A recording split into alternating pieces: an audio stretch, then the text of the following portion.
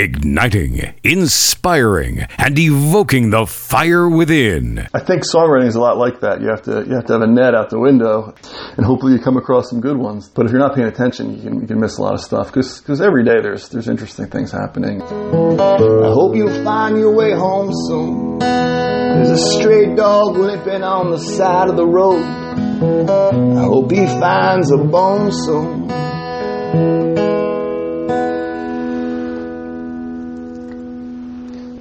You're listening to the What's Your Inspiration podcast with Fox Beyer. Hello and welcome to episode 40 of the What's Your Inspiration podcast. Today, he's a multi-talented artist, originally from Binghamton, New York, with a wide range of musical dexterity. Proficient on guitar, organ, and most everything in between, Brer Brian Homa has brought his musical sensibilities to many groups, including the New York Howl, the New York Foul Harmonic, and Them's Good Eatin'. Please join us as Brer recounts part of his life and musical journey that could only be uniquely his. Brer, how are you today? Doing great. Happy to be here. I hope you would be. Same setup as with your friend Dave. We've got the fire in the background, so I joked with him last time. It's sort of like the Ronald Reagan, Mikhail Gorbachev summits from the 1980s. Sure. So let's go back. Brer, B-R-E-R. Where did you acquire the name? Tell us that story. The name I came up with in college, and it was just a way to have a stage name. You know, if you want to call yourself, if you think that your regular name is boring or if you need something more interesting, people have, down through the ages have concocted ridiculous fake names for themselves. So I figured that I thought of the Brer Rabbit story, the character from folklore who lives in a briar patch and outwits his enemies. And I thought that Brer Brian had a nice ring to it. And then, so when I started recording in college, my first CD that I made was, Brer Brian. And then I just stuck with that and I kept it. Later on in New York, I would go to open mics and I would sign up as Brer. And that just became my identity. And so when people would see me, they would go, Brer! And frequently still do. So you acquired a following from a four-letter word, right? Or at least an identity. An identity from it. I don't know how closely they follow me, but there's certainly a big enough group of people that see me will just go Brer. Boom. So where did you go to college? I went to Binghamton University, and I was originally trying to be a scientist. And I met my wife in college, and she actually became a scientist, and I did not. I became a musician. Well, you're a musical scientist. Sure.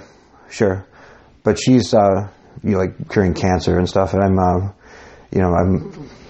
tweedling away. I'm curing people's emotions. Sure, you're bringing their emotions out. I see it that way. I think that way. I mean, I did, think about in this podcast Prince Rogers Nelson, a guy that would play all of these instruments, and I'm going to mention you in the same sentence as Prince. Is that okay? Wow, that's flattering company, but sure. Just because of all of your musical sensibilities. So, case in point, you play a plethora of musical instruments. Right. So my question is, what were the first two you learned to play, and who taught you to play them?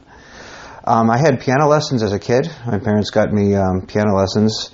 And there's an old man named Bernie. I can't remember his last name, but he would come over. And I liked when he played the piano, but when it was time for me to show what I learned, I would be embarrassed frequently because I didn't feel like I had practiced enough. So when parents are considering giving their kids lessons, I always say, at least in the beginning, you have to force them to, the kid's going to, not want to do it, and they're going to run away, and they want to not do anything except, practice their scales, whatever, but just that introductory period, it's just one other thing that they have to do, and then, when they get old enough to say no and mean it, if they really want nothing to do with, music and lessons, then I say fine. But that's my perspective on it.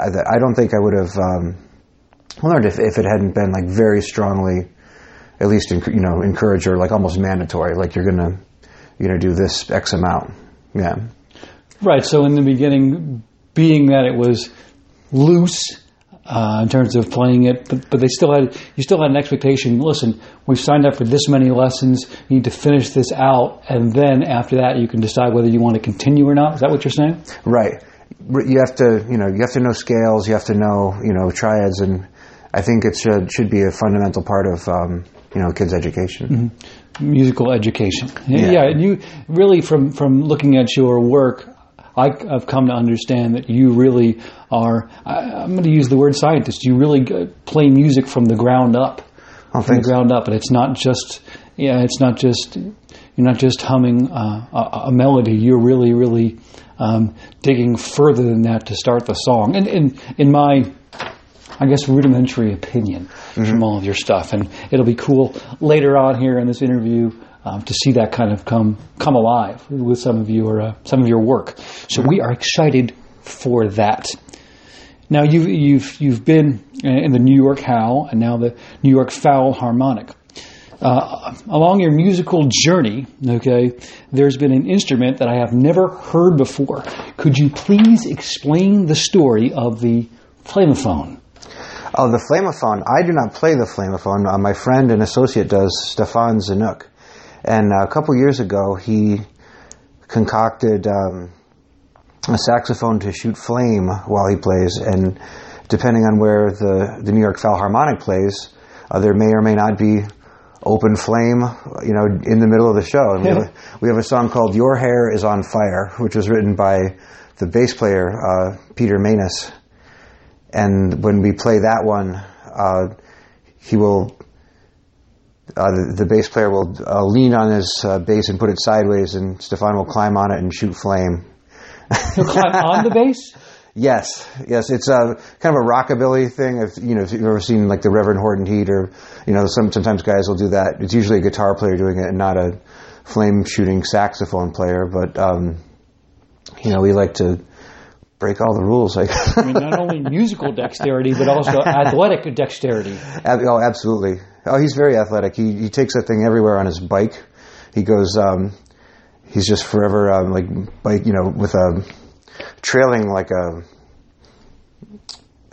all of his equipment and stuff on a bike. It's very impressive.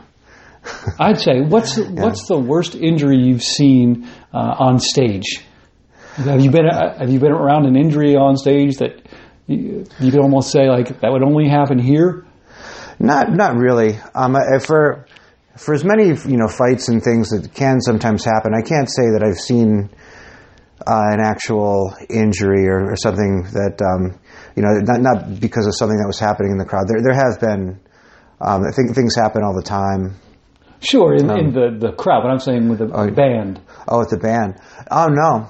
I've never actually seen injury on, like, sometimes my other band, Them's Good Eatin', the bass player will literally play the skin off his fingers. I don't know why I think just the energy of the music just it compels him to do this or whatever. But I would almost I would advise, if I could, I'd advise him to just a little different technique or whatever. You don't have to grip it so hard or whatever he's doing. He's just like, after every show, and it's, it's intense music, so I get it. But, after every show, like, he just shows me his hand is like missing skin. I'm like, oh, there's probably another way to do that, but I'll, have at it. Makes me think of a line from former New York Yankees manager and longtime MLB veteran Joe Torre. It's about being intense without being tense. Right. Does that make sense?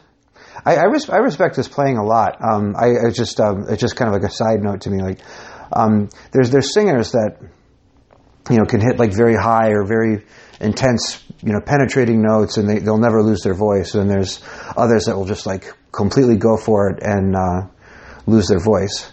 I will sometimes lose my voice. I'm not trying to. Mm-hmm. But for technique, it just seems like it would be if you could keep your technique, but without actually losing your chops or your skin or your voice or whatever like that. That seems to be like it would be better.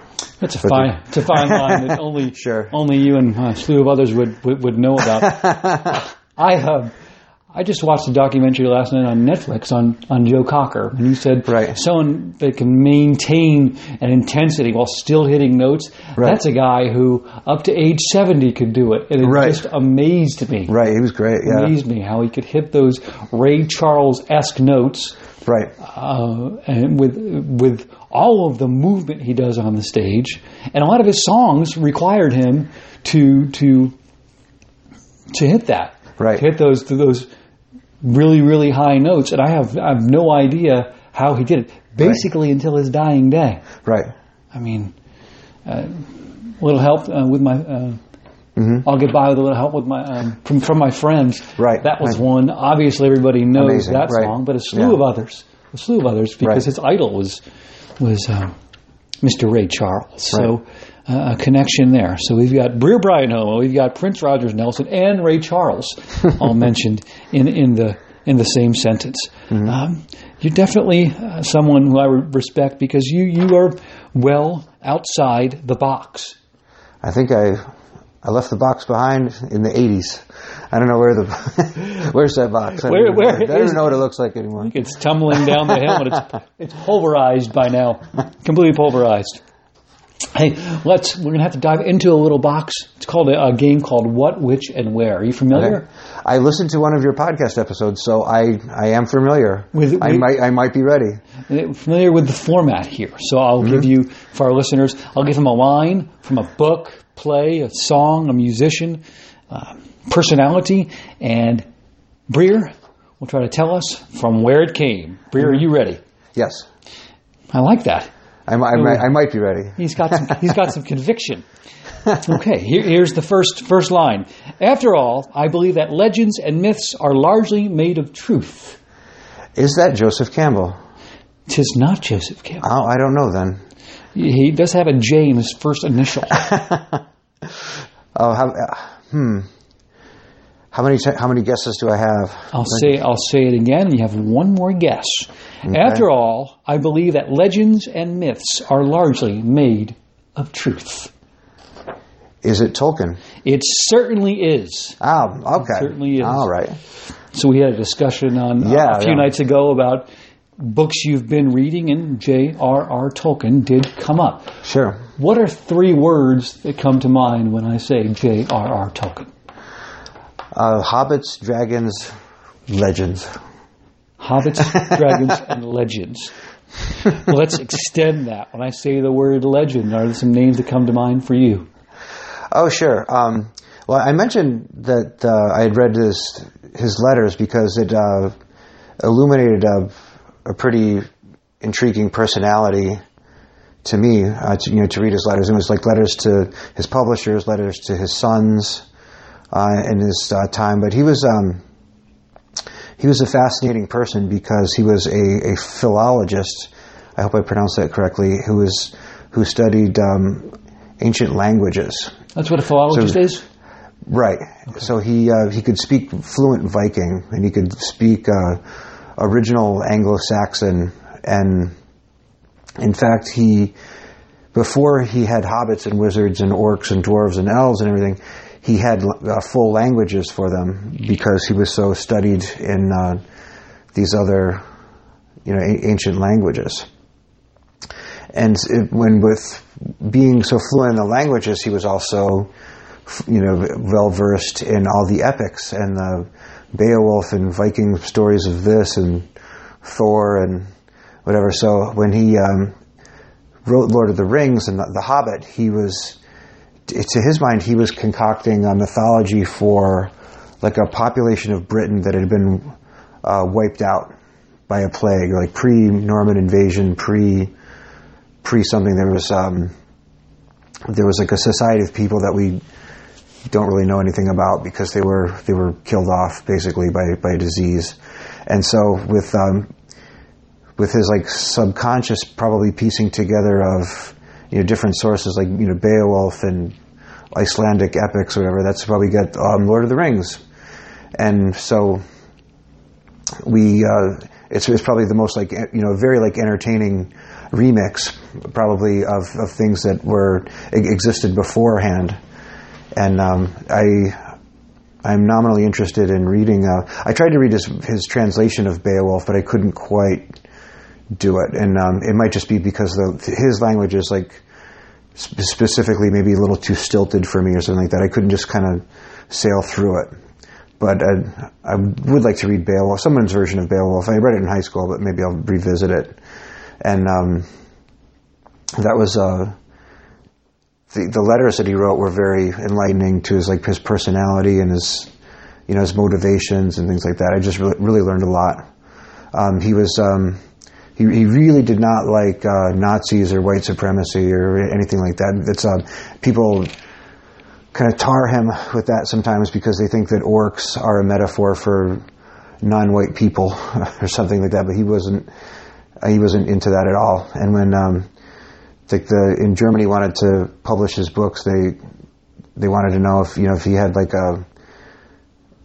if any of it like pertained to their ideology or something like that. And he said, no, absolutely not. Like I don't.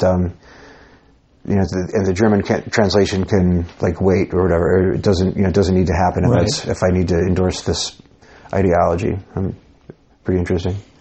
I tell you what, to be able to read stuff like that, it just shows you're on a whole nother level than me. I'm a reader, but with stuff like that, if I'm going into reading like Beowulf, if I don't understand the first 2 or 3 lines, that's kind of where I stop. Because if I get in the middle of something, I know there's no going back. Right. With stuff like that. Right. But we will give you 1 for 1 in What, Which, and Where. Right. We'll give you 1 for 1. All right. So we'll go to another sensibility for you. What, Which, and Where, number 2. Quote, "There's something good waiting down this road."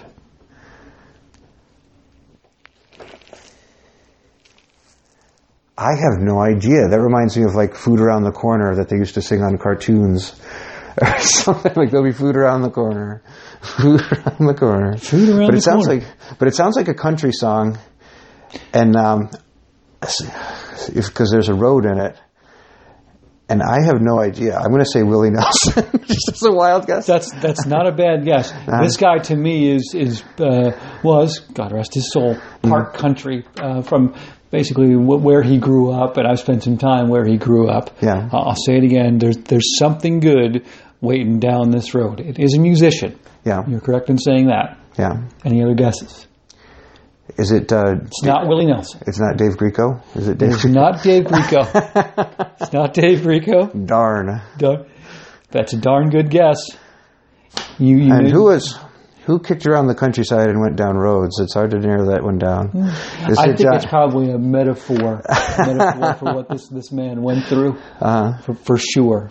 And you know of him well, Tom Petty. Tom Petty. Okay. From Running Down a Dream. Running Down a Dream.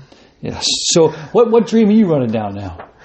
I want to play locally. I think that's big on my agenda.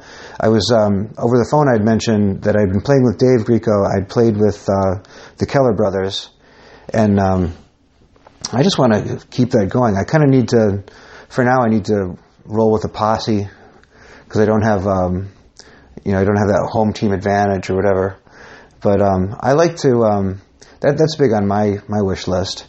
Aside from that, I feel like I very much like live the dream. I make music. I get to play out regularly, and if people wanted to give me millions of dollars for it, I wouldn't say no. But I feel very privileged to play with the people that I get to do it with, and just to live in a place where music is allowed to happen. And Binghamton, is not necessarily the case, or even like some of our straight-laced middle American towns. There's not as much opportunity or permissiveness for this music can happen. You can do it, but who's gonna see it? Who are you gonna make it with? And you're a bit more isolated. So to live here and to be able to commute to the city and do some of the things that we're doing is pretty great.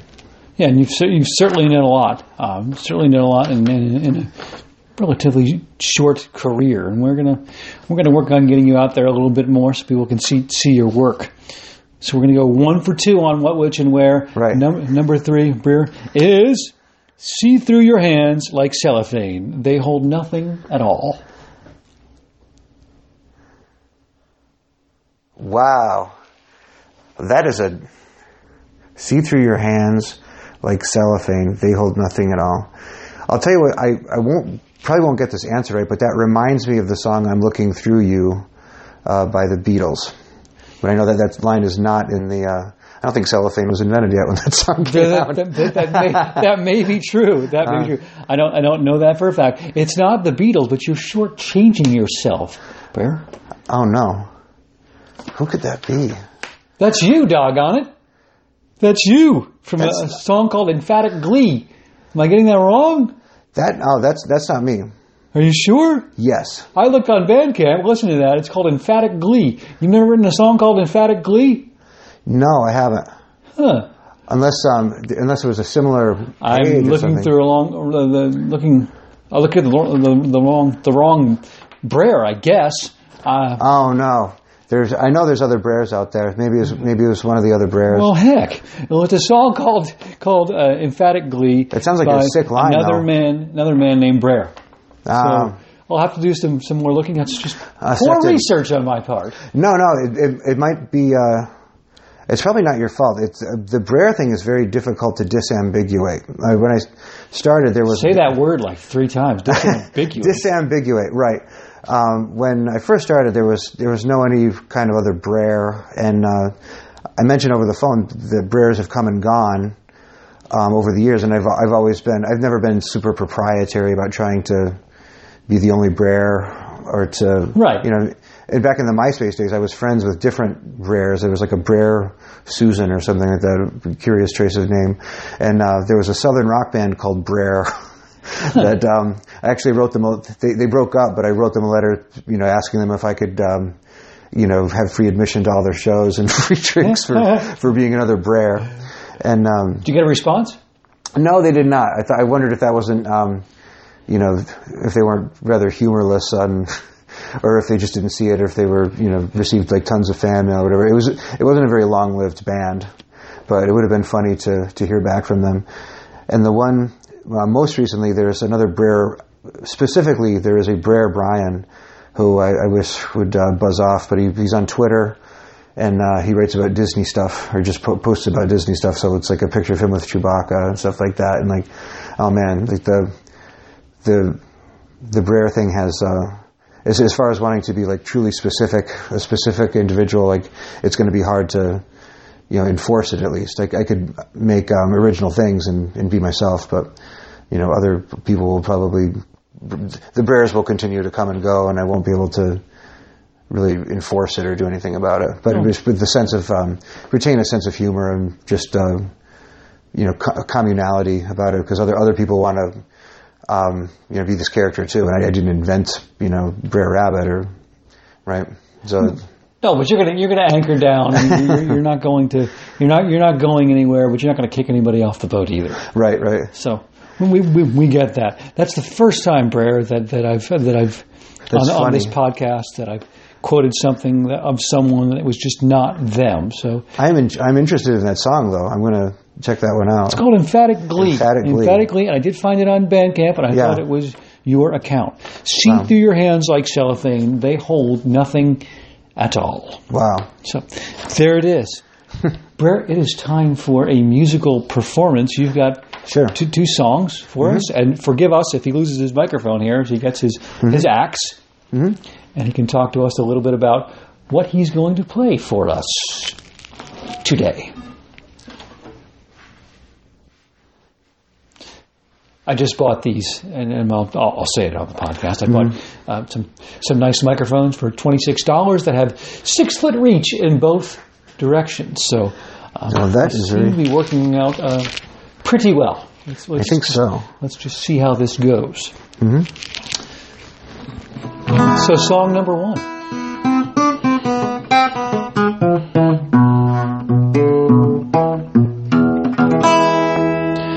My first song will be an instrumental, and it is a cover song. And back in my early days in New York, I was a almost a pro subway musician. And I was able to eke out a living from playing music in trains. And this is pre 9/11. The culture kind of shifted a little bit after our war on terror and whatnot. But for one glorious minute, I was able to go play trains, and people, would throw money at me, or they would give me business cards, or they would invite me to, record projects with them. And it was a very warm, very intriguing introduction to New York and like the musical underground, so to speak, whatever. So my first song, I'm going to play a song called "Sing, Sing, Sing," which is a swing song from the 30s by the name escapes me. Louis Prima is the original version.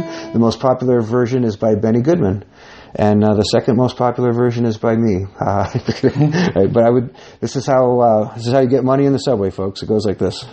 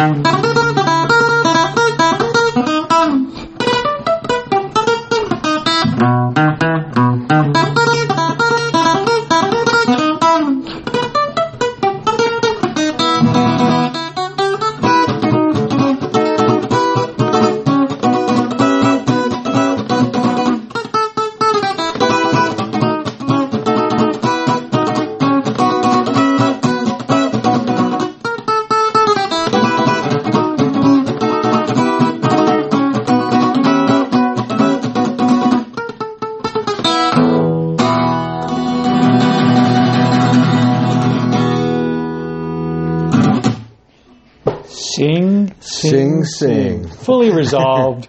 Brer Brian Homa, you are all over the neck just watching you. My eyes are tired. Well done. I am honored, flattered to be able to sit in front of you and watch that. That was amazing. Do you need to take a drink or anything like that? Sure. So go ahead. We'll have a little re-up. Re-up of his drink of choice before he goes into song number 2. We are on episode 40 of the What's Your Inspiration podcast with Brer Brian Homa. Wow, sing, sing, sing. Kind of an ironic song in a lot of ways with no words there. But alas, and I don't know how you could top that, but we will go on to song number 2. Oh, but top it I will. No, I have most recently I have an album that I would like to talk about, and that's called the Rose and Chubby album that I co-wrote with my wife. And we collaborated over the summer. We sweated through an entire album together. And this is a song from that. And the songs are all taken from our shared experiences, inside jokes, movies that we've seen, video games, our friends and neighbors and their pets, just to name a couple of the inspirations. And so one of our favorite things that we watched in recent years was called the Up series from Britain. And it's an early reality documentary series where they started with not seven, but they started with children in the United Kingdom or in England at the age of 7, and then they would film them every 7 years, like over the course of their lives.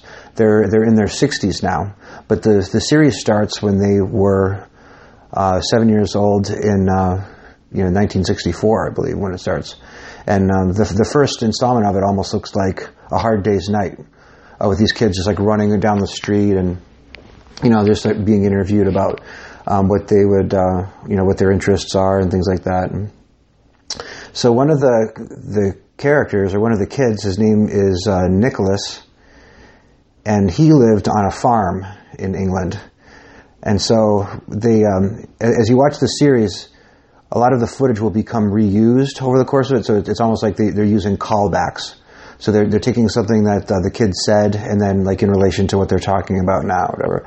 So one of the catchphrases of this kid Nicholas is that he talks about, they'd like to come out to a holiday in the country, but I'd like to have a holiday in the town. And he's saying this, this finger up like he's at a pub or something, but he's 7, and it just makes it really, really funny.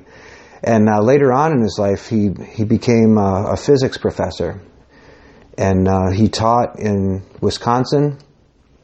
And but earlier in in his earlier adulthood, he talks about how he had a hard time adjusting to society. I mean, just adjusting to being more sociable until he went to Oxford. There's a point in the movie where he says that going to Oxford saved his bacon, and so that ends up in the song that I'm about to play. And there's another character that I'll mention briefly, who had when he was young, he was a very cute kid, and in his early adulthood and later adulthood, he becomes mentally ill, although it's never clear like what exactly happened to him. But he has a stammer, and he's homeless for part of it. And later in his life, he becomes like a politician, like a local politician, and becomes a bit more like civically active. But there's a line in the song about like the higher learning would save my bacon, so I won't end up alone, drinking runoff in the Shetlands with a woodshed for my home. And it's a reference to the other guy, from the series. But anyway, here's the song. It's called Holiday in the Town.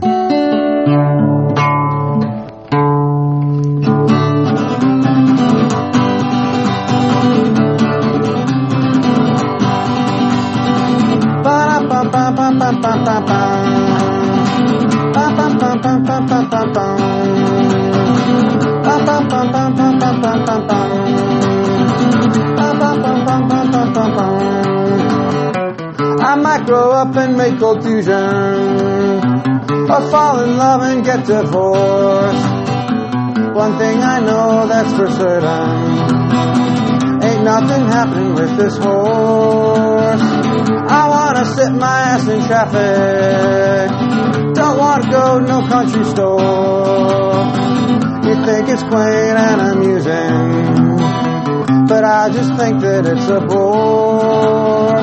Don't wanna answer any questions, don't wanna ride this truck around, don't wanna feed any chickens, just want a holiday in the town.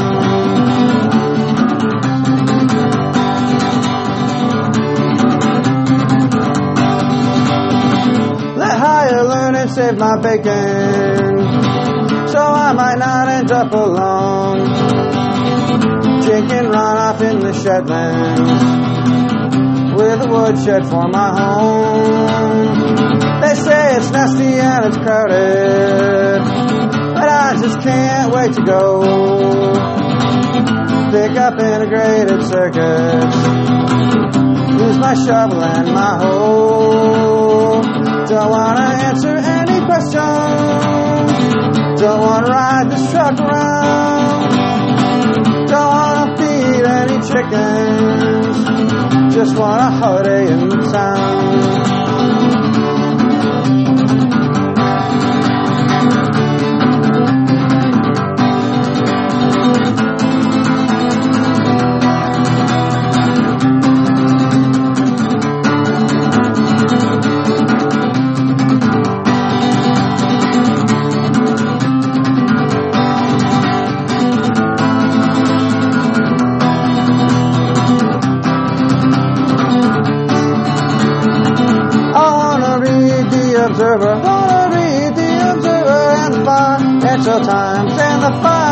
Times England's cold and it's raining, and I was made for sunnier climes.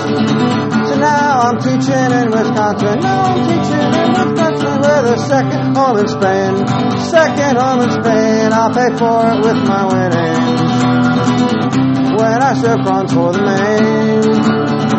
Don't wanna answer any questions, don't wanna ride this truck around, don't wanna feed any chickens, just want a holiday in the town. Don't wanna answer any questions, don't wanna ride this truck around, don't wanna feed any chickens, just want a holiday in the town. Holiday in the town. Resolved. Prayer, Brian Homa. I want to, what was it again? I want to sit my ass in traffic.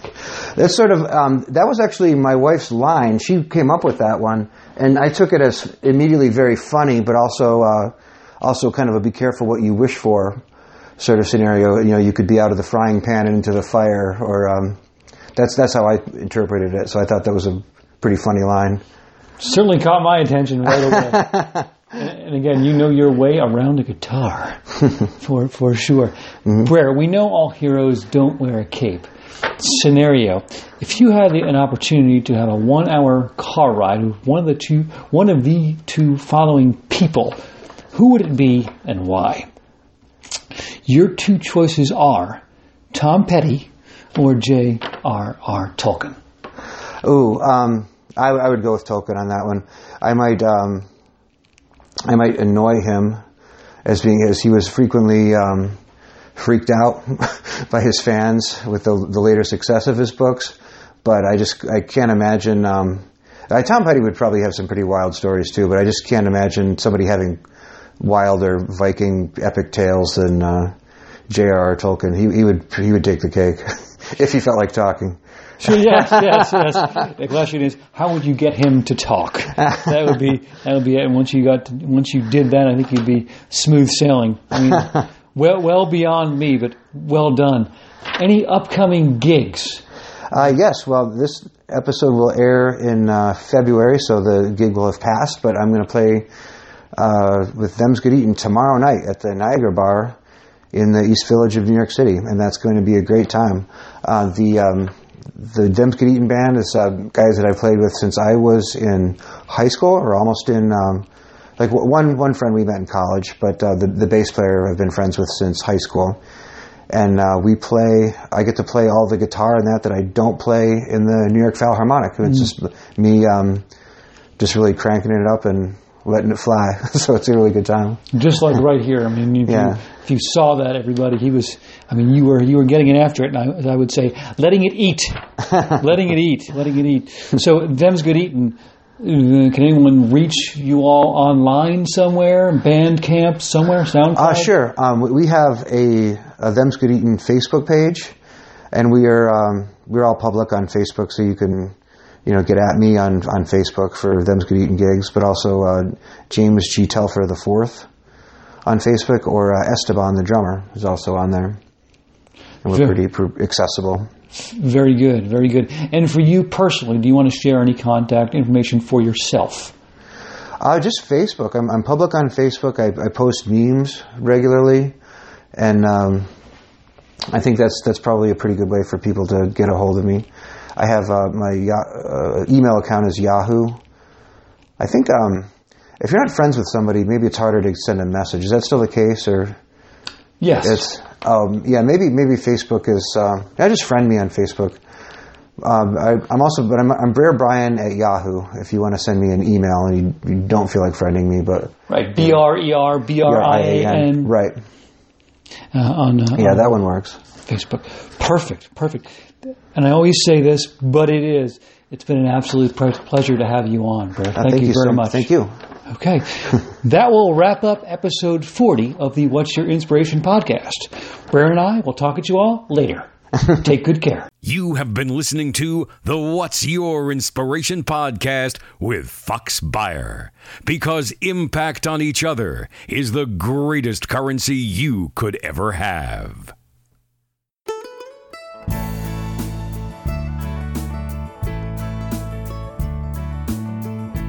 In the distance, geese bellow, a wholesome sight for this young fellow.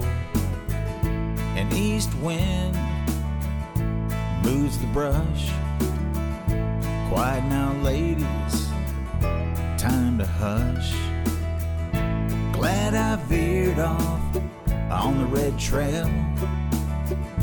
Off I went, set sail. As I write a small mention about a little Sunday adventure, sitting here writing this song. On the surface, not much going on. Looking around in a writing fog over here at Bullfrog Pond.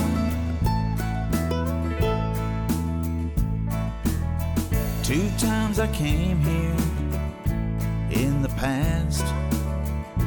Park was closed, gate cast. There was a sign, I stopped and stared, said hikers beware of black bear. But now I'm in, 3rd time's a charm. Mama and cubs, I mean no harm.